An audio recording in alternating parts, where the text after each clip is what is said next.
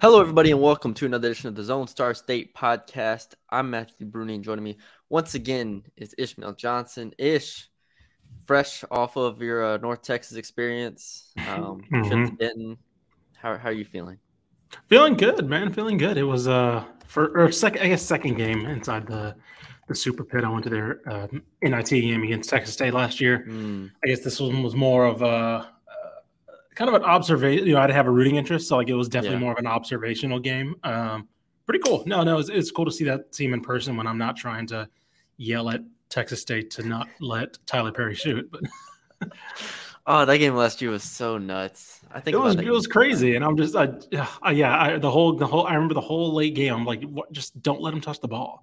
Like they're not gonna if you just don't. And then of course he just touches the ball and ends up scoring. And it was just like, all right, man, you're just gonna let him get a deep three. Fine, okay. Shout out Tyler Perry. I saw a stat. We'll start with this stat. That North Texas has now started 5-1 in conference for 5 straight years. Man, and I just think that's a just ridiculous consistency, man. I mean, we don't talk. Obviously, I try to remember to talk about North Texas at times, but they are year in year out one of the most consistent teams in Texas over the past 5 years. I mean, from start to finish, they are consistently in the conference title hunt. They've obviously won 2 regular season titles. They've won a tournament title. They won a tournament game. And now it looks like they're building towards what could be another special year now. 5-1 in conference, beat Louisiana Tech. The big game, which we'll touch on briefly, but the big game is this weekend. They play FAU on Saturday on the road. FAU, considered by everybody to be the top team in Conference USA, top 40 in KenPom, top 15 in the net. North Texas lost to them by 2 or 4 last time they played. So that'll be the big game this weekend. But overall, how was your experience? What'd you see? What'd you like? What'd you hate? Yeah, I mean, a lot of it did fit what I kind of expected about this team. I mean, defensively, they were pretty good. Isaiah Crawford had a really good game, 25 points, 6 of 13. He got to the line a ton. But outside of him, it did seem like they struck. Keaston Willis had a pretty good game, but it was a lot of struggle shots. It felt like a lot of some defensive lapses on North Texas part as opposed to LA or La Tech getting buckets. I noticed that a lot of possessions did start with Keaston Willis attacking. Interestingly enough, I can't remember if it was Huntsbury who obviously ended up hitting the game. Huntsbury did have a few defensive lapses in this. Yeah, game. So I want a lot of the possessions started with Keaston Willis getting the ball at the top of the key and then straight up pick and roll, take Huntsbury off to the left. And so whether they just saw something when he gets in those situations to where they could capitalize on, I don't know. But I noticed especially late in the second half, that was a lot of their initial sets. Regardless, I mean, offensively, I was actually kind of impressed. I texted you, they had their little stretch of 5 minutes where they didn't score. They were stuck on 49 for a long time. But I will say the ball movement was a lot better than I thought. I think the one question I kind of have was, that's a lot of Matthew Stone minutes, man. Woo, it's a lot. That's a lot of it felt like he was in the game for pivotal stretches at times. He says it, yeah.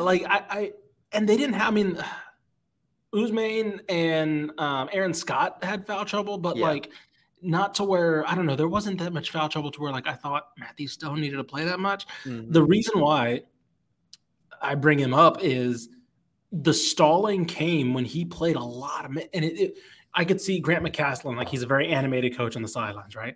And I could see him trying to verbally, and it wasn't just Stone, it was Tyler Perry too sometimes, telling guys to go through, telling guys to flash to the corner. And a lot of the time it felt like Stone was in the corner and he just stayed in the corner when Grant's telling him no, go baseline, go to the other corner, flash to the wing. One time he ran into Tyler Perry on a pick and roll, he set a pick. And he went the same way as Tyler Perry when he was trying to flash back out. And Grant called timeout. And he's like, what? No, absolutely not. So I don't know. That's my only concern is their depth. Is because that's a lot of Matthew Stone minutes. And it did look like they kind of, like you mentioned, he needed to be out there for some periods of time because whether it was Aaron Scott or somebody was in foul trouble and they didn't have as many bodies. I don't know. He only played 14 minutes, but it felt like a lot more, to be honest. Yeah, that's what I'm saying. It felt like a lot of it was in the second half, or at least in big moments. Because in theory, you have Tyler, Kai, and Ruben as your three guards, and so either they're the 1 through 3 or they're the 1-2s. Then you have Aaron Scott, Tyree Edey, Jaden Martinez rotate your 3-4s. Scott and Martinez are 4s more so, but like they can go small if they need to. Honestly, this was one of their best offensive games of the season. I mean, 18 assists to 13 turnovers. They shoot 56% from 2, 42% from 3. We kept joking on the North Texas podcast. It was like, well, they're just gonna have to hold every team to 50 to win. Like that was literally the feeling through 5 games of conference play. And lo and behold, they go up and put 67, which for this team, it's considering the pace they play with. I mean, 67 points might as well be 80 for a normal team. Like that's an efficient shooting. I mean, 50% from the floor. Of course, Tyler Perry got going from beyond late.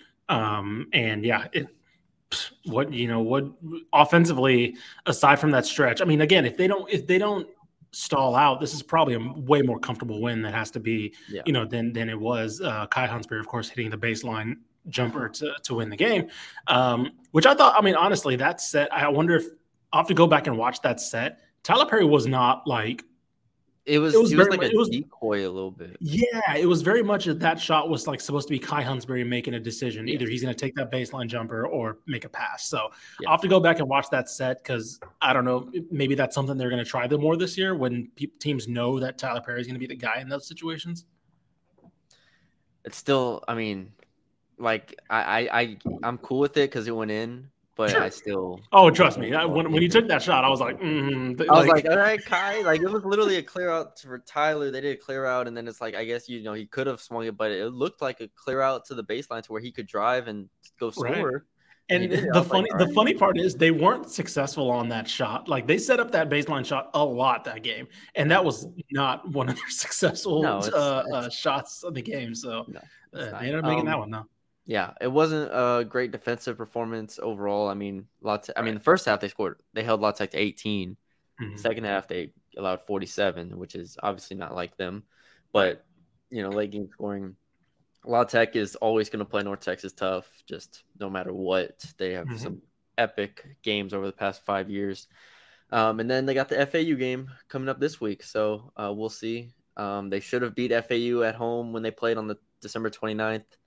That was an unfortunate loss, but they get that done. So we'll see. Conference USA as a whole, I think, is pretty tough. What's more difficult this year because it's more kind of saturated, not as many filler teams in there. Even like your bottom of the conference, FIU and UTEP are very capable. FIU's already beaten UAB. So you have those two teams here. Like UTSA is the only team that's not worth anything, but everybody else is tough. So we'll see how they do on a little road trip to FAU and FIU. But we had to start the podcast off with North Texas and Ish's experience there. So 1 out of 10. 1 out of 10. I need it for the North Texas survey. Submit to admissions. Yeah. Once you buy your ticket, how was your game time experience? Yes, exactly. I'll give it a 6. It was a good experience. Good game. The one I made this comment to Ashley Pickle and Mallory, who are good people to go with because like obviously they emceed those games and all. Obviously going to UNC. The one thing that I think could make the Super Pit a lot better is the audio is so condensed to the middle, like that it feels really awkward at times when like if it's not a really rowdy crowd. It was an okay crowd of Wednesday night, right? And so it was a decent turnout, but it wasn't very a loud crowd. Mm-hmm. And so when you're playing music and you're doing all the game time stuff, it's all kind of condensed to the middle, and if it doesn't translate to everybody else, it's kind of quiet on the outside. And so like it's kind of awkward at times when like a player hype video is going on and no one's really kind of going crazy on the outside. And so I was like, if they had like a couple speakers like behind the fans to make it seem like it's more of a environment, I don't know. That was one of my takeaways. Like I said, UNC Texas State was great last year because it was a rowdy crowd. It was like competitive game, things like that. But in these games where maybe it takes a little bit to kind of get the crowd going, I noticed the audio kind of being and then I looked up and I saw kind of all the speakers in the middle. So I don't know. That was just one thing that I kind of noticed could make it a little bit more of a energetic environment. Well, hopefully in like 10 years or so, they just have a new stadium. Right. Yeah, exactly. Hopefully that was the plan. I don't know if that's still the plan, but we'll see. All right. Texas A&M ish is now 3-0 and could be 4-0 if they beat South Carolina on Saturday tomorrow. Obviously South Carolina just beat Kentucky, but Kentucky is tripping over themselves and is awful at basketball now apparently. So maybe A&M struggles with South Carolina on the road, but I wouldn't bet on it. I think they win, so that would put them at 4-0. So let's talk about this team in the context of them being 4-0 in conference with wins on the road at Florida, at home against LSU, and at the home against Missouri. Both of those home wins were by double digits. I was about to say they smacked Missouri. Yeah, I mean, they pretty much smacked LSU too for the most part. I mean, wasn't like a textbook game, but defensively they completely took LSU out of what they wanted to do. Missouri comes back after being down double digits and cuts it to 2 or ties the game at one point. I think it was 2. I don't think they ever tied it, but they come back and then I'm like, okay, we got a game. And then A&M just puts them away. And I thought that said a lot. Like that made me actually like open my eyes like, okay, this team could actually be pretty good. And then I've said before, the first half of their schedule is pretty easy.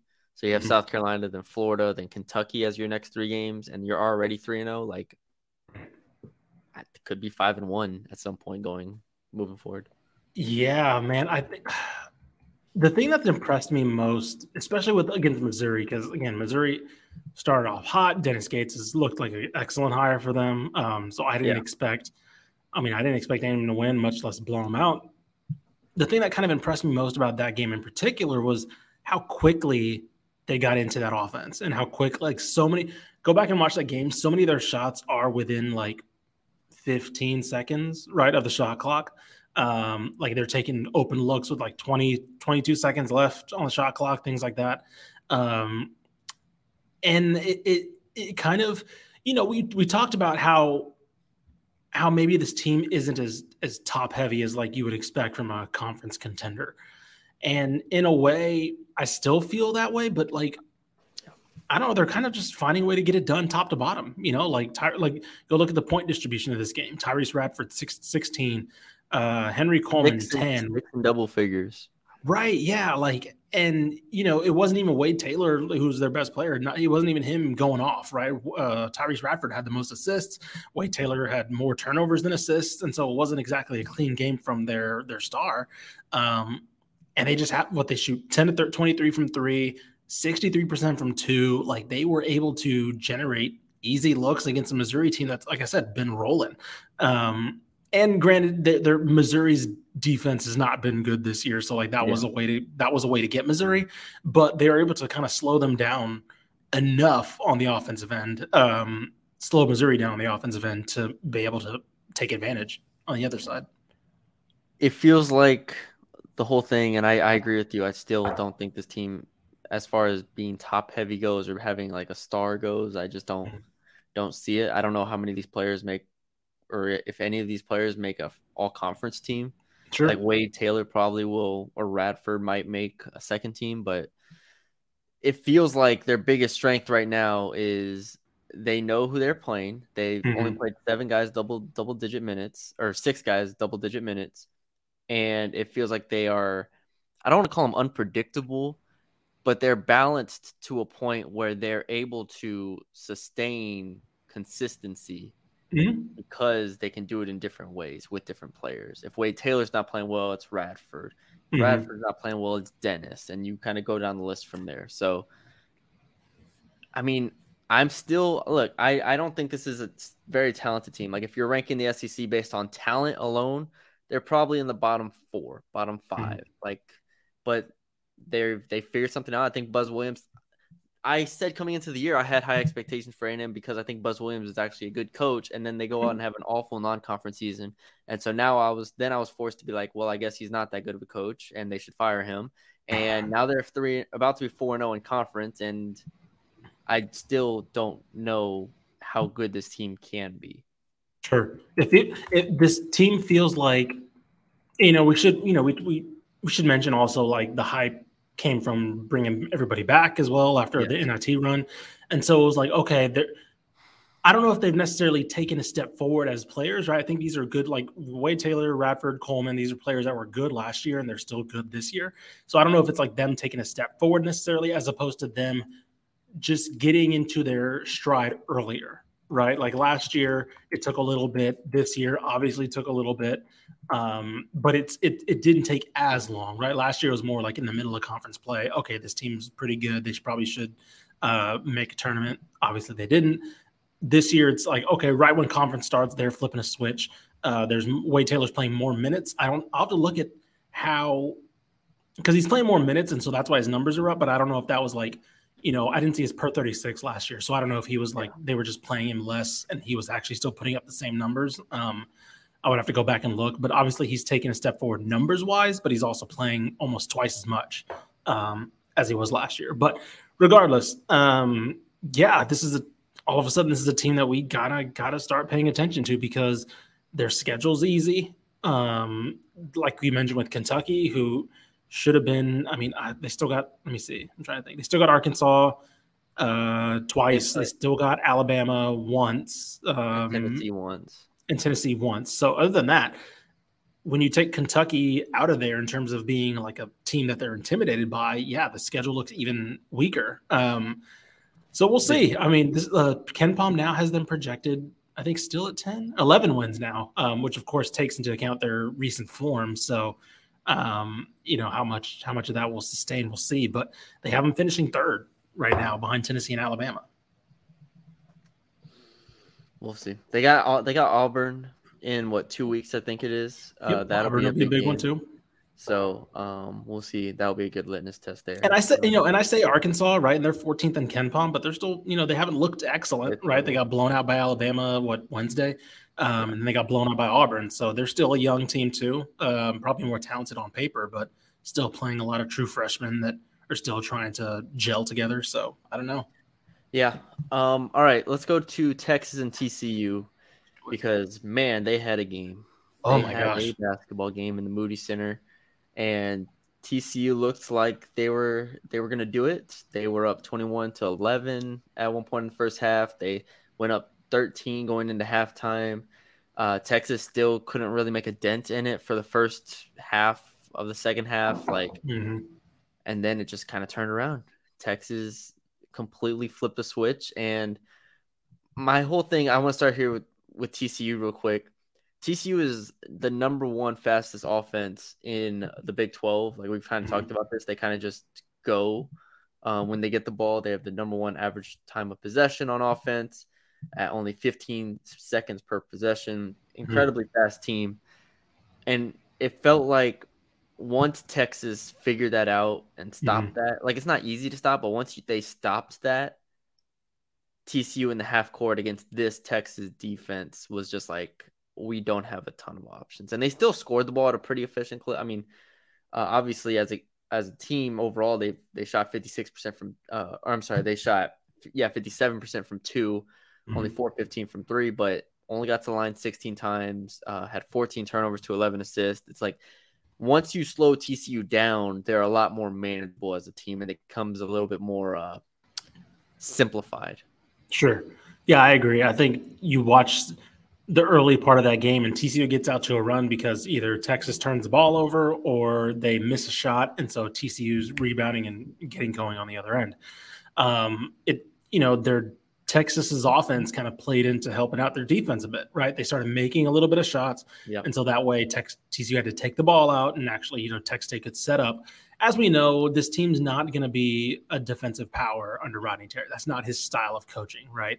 But regardless, what we are seeing is they've taken a step forward offensively. They now know that they have the confidence to, if they don't turn the ball over, right, which has been an issue for them sometimes, they can put up shots, and they have guys who can get they have 3-4 guys on any night can be their night, right? Timmy Allen led the team with 17, but Sir'Jabari Rice had 15, Dylan Dessou had 14, right? They have so many options this year, so whereas just isn't Marcus Carr, Timmy Allen kind of hoping, maybe a Courtney Ramey on a weird night, it was last year. Now they have multiple guys who know that they don't need to force shots, right? They can kind of play within themselves and kind of get things going.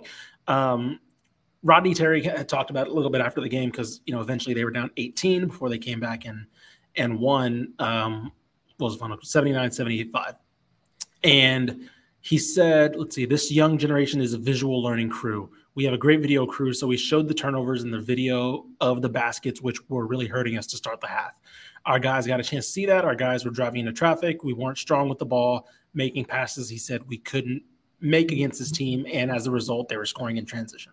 The ball was sticking. The ball wasn't moving like it needed to. I think our guys got a chance to see that. We have to come out and be strong with the ball and play inside out and trust your teammates. So, it was basically like, hey, these are fixable errors, right? Because I remember there was one wasn't even a pass. One was like Marcus Carr just like not looking at I think it was Damian Baugh who just pickpocketed him and just like went down for the other end. I think it was Chuck O'Bannon actually. But like things like that where it's just like, okay, just like focus, right? Like literally just like stay with it. And Texas is 14-2 now. Like TCU was 13-2 going into this game, and they should, by all accounts, have won this. And now Texas has a struggling Texas Tech coming up. They have Iowa State, who's looked really good recently. Iowa State terrifying, yeah. Yeah, and but then you got West Virginia and Oklahoma State. So like again, as far as like easy stretches in the Big 12 goes, this is probably as easy as you're going to get, right? Texas Tech, a good Iowa State team, but then West Virginia and Oklahoma State, who aren't as they're down as compared to what they were the past couple of years, and then you get a tough game against Tennessee. So like this is a good stretch in terms of maybe pushing this record a little bit. Yeah, damn that Tennessee game, that Big 12 SEC challenge is just sitting there. Fun game, man. That's gonna be a very fun game. But you're like, if you're Texas, you're like, okay, we get a break from the Big 12. For a second, then they have to play Tennessee. It's like the best. Well, it's not even that. Like Tennessee, Baylor, Kansas State, Kansas. That run. That's that run, man. That is insane. Oh man. But yeah, I think you hit on everything really well. I think Texas offensively has taken a step forward. Defensively, we'll see if they can get it together. Tech has fallen off a cliff, so we'll see. Fardaws cannot get there soon enough. He is practicing. I saw Mark Adams say that. So they need some spark to change things up. So I don't know if he fixes everything because there looks like it's way more issues than what one guy can fix, but they do need somebody there to help out. They got Texas, Baylor, K-State as their next 3 games. So there's a chance they go start 0-4. 0-7, yeah. Sorry. 0-7. Yeah, it is. It is rough times, man. 84-50. They lost to Iowa State, man. That is LSU versus Texas Tech, December 28th or January 28th. I will be there. I don't think it'll be a good basketball game, but I will be there watching Texas Tech play LSU. Yeah, we'll see. Texas is going to be an interesting team to see if they can turn it around, or if they can, keep it going from where we thought they were going to fall off a little bit. Sure. That was a big win. All right, last thing I have here is a little bit of a whack update. You texted me that RGV beat Abilene Christian. I don't have my phone on me, but RGV beat Abilene Christian.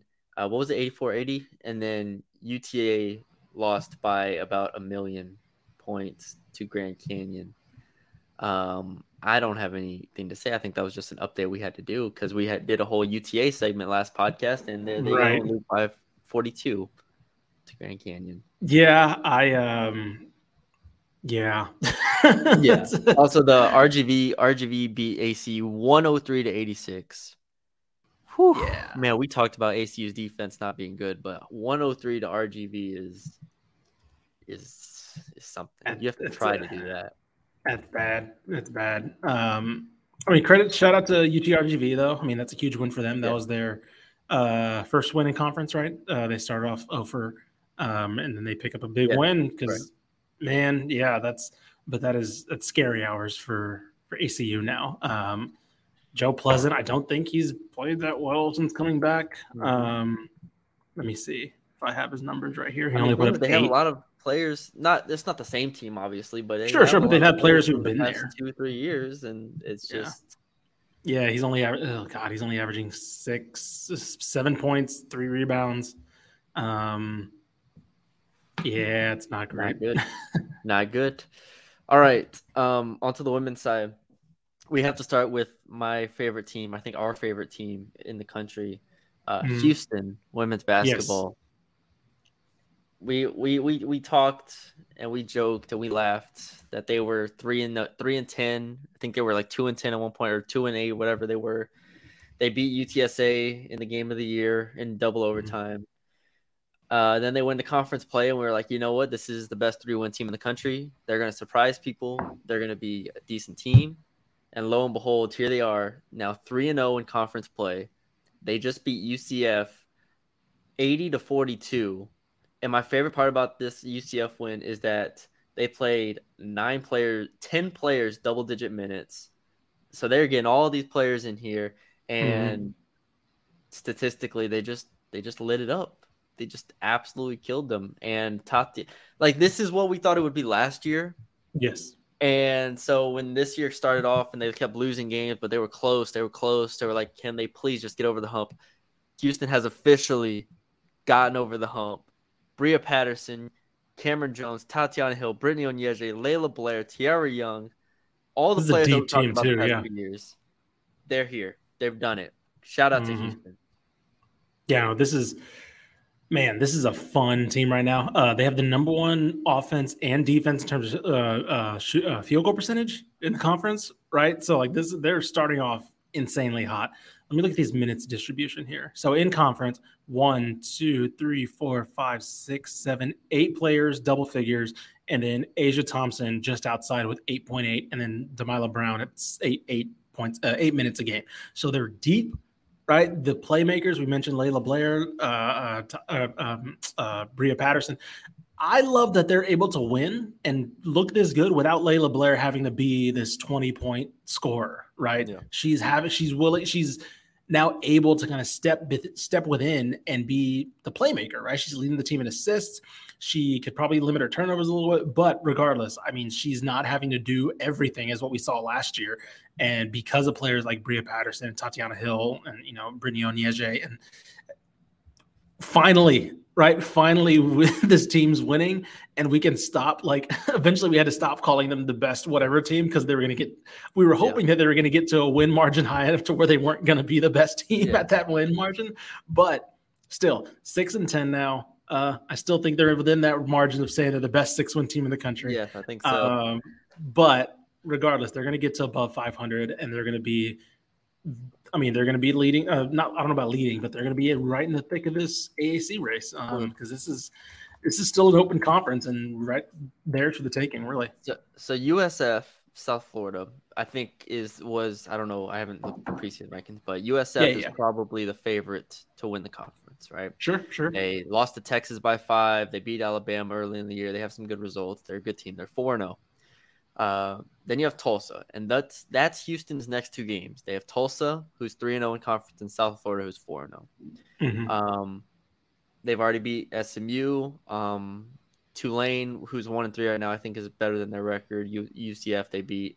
So we'll see. These next 2 games will be tough. They could still lose these 2 games, sure, and have a very, very productive, really good season. These 2 games don't mean a ton, except if they're trying to, obviously win the conference. But at the end of the day, you have a road game at Tulsa, you have a home game versus UCF, and then you have a road game at SMU as your next 3 games. Honestly, if they get one of those 3 and they improve to 4-2, I'm still very, very happy with this team. Yeah, no, I definitely 100%. Dude, and then the other side of the spectrum, I don't even know how to transition this. Rice basketball, women's basketball, apparently just forgot how to play basketball. Yeah, and all the excitement that I had for the first 2 months of the year, I was saying rank this team-ish. Sure. No, they were playing that good. That's what I said. They're 1-4 now in Conference USA. They lost to Middle Tennessee by 30 points, and Middle's good, obviously. Middle's Yeah. probably going to win. Right. That's it's probably the favorite, would you say, right? In the Conference USA? Yeah. But we thought Rice would be right there with them. And you get smacked by the team you're supposed to be right there next to, and that is a bad look. I'm looking on schedule for when they play North Texas because they need that game. Yeah. They need that game on the schedule. They got UTEP up again. They beat UTEP. Like they beat UTEP last time, but do I think they're going to beat UTEP on the road this time, considering their form? Probably not.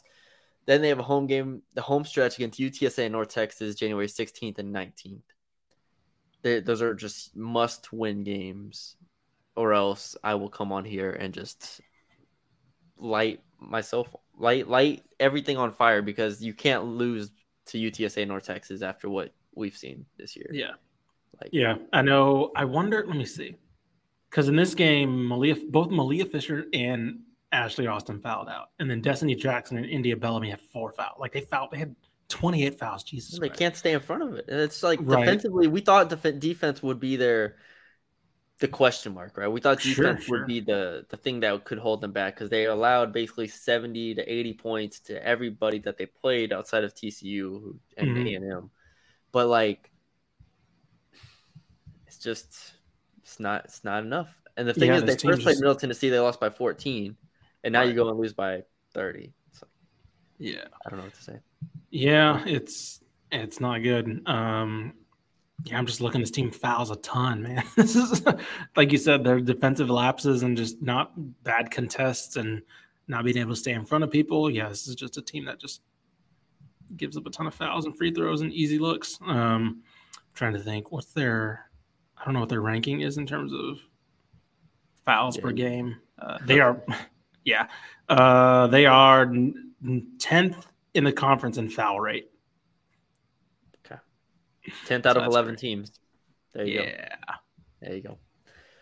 All right. Oh my God. I went national. I was like, I'm curious. What's their national rank? Or 343 out of 361. Who's the conference team below them? I want to know. That's actually a good point. Let me see. I want to see who's 11th. I hope it's not. Yeah, her hoop stats doesn't have that type of number. So I know. I'll look it up. Look up North Texas and UTSA actually might be a good shout. I can see UTSA being down there. I'm gonna look I don't think it's UTEP. I haven't seen La Tech or UAB or Middle. Texas. That's a good. Yeah, check that one out. It's not North Texas is actually first. They don't foul a lot. Oh, good. That's good. They just let teams score. They don't try. They don't try to stop them. They just like, here, go to the basket. Don't foul them. Put your hands up. Here, this way, sir, please. Crazy, ridiculous. I'd rather have it that they foul a lot. Honestly, at least you're trying to hit somebody here. It is UTSA, by the way. Yeah. Okay. See, that makes sense. That's good. It's a good shout. See, that's our basketball knowledge right here, of UTSA women's basketball coming in handy. Yeah. All right, the Southland. We gotta give a shout out to the Southland here because A&M Commerce is 4-0, leading the conference. We had questions coming into the year. Can they do it? Can they step up a level and do it? And all I gotta say is they are the second best 6-win team in the country, in my opinion. 6-10 overall. I'm down for that. They did lose to Houston, so I was about to say they lost the one. They lost the playoff game between Houston for the best 6-win team. Back when these teams were like fishing for wins, like I think that was like the second game of the year. We had Houston, UTSA, and A&M Commerce in a little tournament in our heads. Yes, and Houston came out on top. So congratulations to them. Give them the trophy. Raise the banner. Yep. But yeah, Commerce 4-0, beat Incarnate Word, Nichols, McNeese, and Houston Christian. Houston Christian, as we talked about in the last podcast, we expected to be one of the top teams in the whole conference here. So a win over them where Diana Robinson only scores 11 points on 3 of 16 shooting. As a team, they shoot sub 40%, but they lock down and they hold Houston Christian to under 40% shooting. I mean, they're winning in some different ways, and I want to give a shout out to A&M Commerce. Yeah, definitely. What are the standings now? I didn't check. I just had them up. Let's see. Commerce 4-0 to lead the way. Southeastern beat Corpus Christi. So they're both 3-1 now. I think that's okay. And then Lamar lost to where'd it go? Lamar lost to Nichols, which is a disappointing loss, but man, this is gonna be a fun Southland race, man. Right? You got Commerce. I mean, right now, like you mentioned, Commerce right now leading the pack. Yeah, the top 5 are interesting. Yeah. Commerce, Corpus Christi, Southeastern, Lamar, Houston, Christian. Well, it's still at that early phase where, like, Incarnate Word's 1-3, but like that's nuts that like they're 3 games back of first. Like it's just going to be one of those conferences where unless like Commerce, like the top 3 like are in position to maybe run away with it, but again, it's still like 3 games between them and the bottom team, right? That's still like in that early phase of like Commerce could go on a losing streak and all of a sudden be like 8th, right? So I agree. I think the top 5 is probably what we should look at, but it's close enough to where I'm still kind of intrigued with the whole race as a whole. And the final team I wanted to talk about today was UT Arlington, who is now 1-4 on the women's side. We had high expectations for this team coming into the year. Very high. Let me look up where we had them finishing. Go for it. Coming into the year in conference play. I feel like it was top 5, probably. I think it was very, very high. Let's see. UTA, we both have them at 13-5. They are 1-4. And they lost to. I was about to say they got shellacked by ACU. They got beat by UTRGV, and then they just lost to Grand Canyon. Yeah, that's not good. So, and ACU and RGV aren't even that good this year. Like Grand Canyon, I can understand, but those two, and then I mean, it feels like their schedule is really back heavy too. That's the worst part. Is they have Tarleton RGV as their next 2 games. Like that's their winnable games. Then they still have to play SFA twice. They have to play Grand Canyon again. They have to play Sam Houston later in the year. They have to play the Utah team, Seattle, so on and so forth. Like there's not a clear path here to them picking themselves up. Yeah. Like they better win the next 2 games. And then play SFA. So because if not, then you're really, really going to be towards the bottom. So, and like the frustrating part is like Star Jacobs is still putting up numbers, right? Like she's still like 19 points a game in conference, 8.8 rebounds. The problem though is one, this isn't a team that shares the ball very well. Jerry Washington has three assists per game, and she's leading the team. But both her and Star Jacobs. Washington has almost 3 turnovers per game, which again basically equals her assists. And then Star Jacobs averages more turnovers per game than assists. And those are their only 2 playmakers. Like Nia Threat kind of averages 2 assists per game, but they don't share the ball a ton. I'm just noticing Star Jacobs averages 4 fouls a game. Like her minutes are obviously being shaken up a bit, probably by being benched in the late second quarter or something like that. Yeah, this is a fascinating team, and just in terms of like they're not struggling in the way I thought they would struggle, right? I mean, crazy thing is, go ahead. Kira White is still. I mean, she's shooting 39% from 3 on the season. I don't have the conference stats in front of me, but she was shooting 39% from 3 on the season, 14 points a game, like. Her assist turnover is not great, but she's still at least the most efficient shooter on this team. They don't have another shooter here. Right. I'm looking at it. Like everybody else is 30% and below from 3. So, not a good start for what I still consider to be one of the more talented teams in the WAC. Yeah. Disappointing. Yeah, we'll gotta go through our predictions at some point, because I was about to say it might be. I'm trying to think, maybe at the end of this month, it'd be good heat check just to be like, hey, how are we doing? Because not good. I was about to say we're probably not doing good. North Texas women's basketball, I had them at 12-8. I'll be happy if they go 2-18. Jesus Christ. It's not awful. A&M Corpus Christi, A&M Commerce. Okay. Anyways, we'll get into that in another podcast. Decent. Yeah, well, I'm sure we did all right. The men's side, I think we did better than the women's. Yeah. Houston, SMU. I was way too high on SMU, men. That's disgusting. Yeah. Anyways.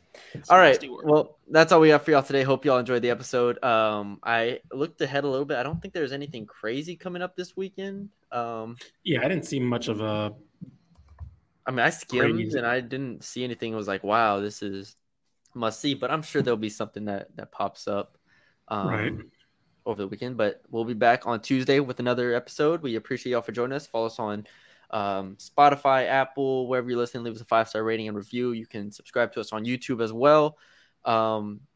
We are on Twitter at DCT Basketball. We tweet out all the podcasts with links to YouTube and all that good stuff. If you haven't already, send this to a friend. Let us know what you think.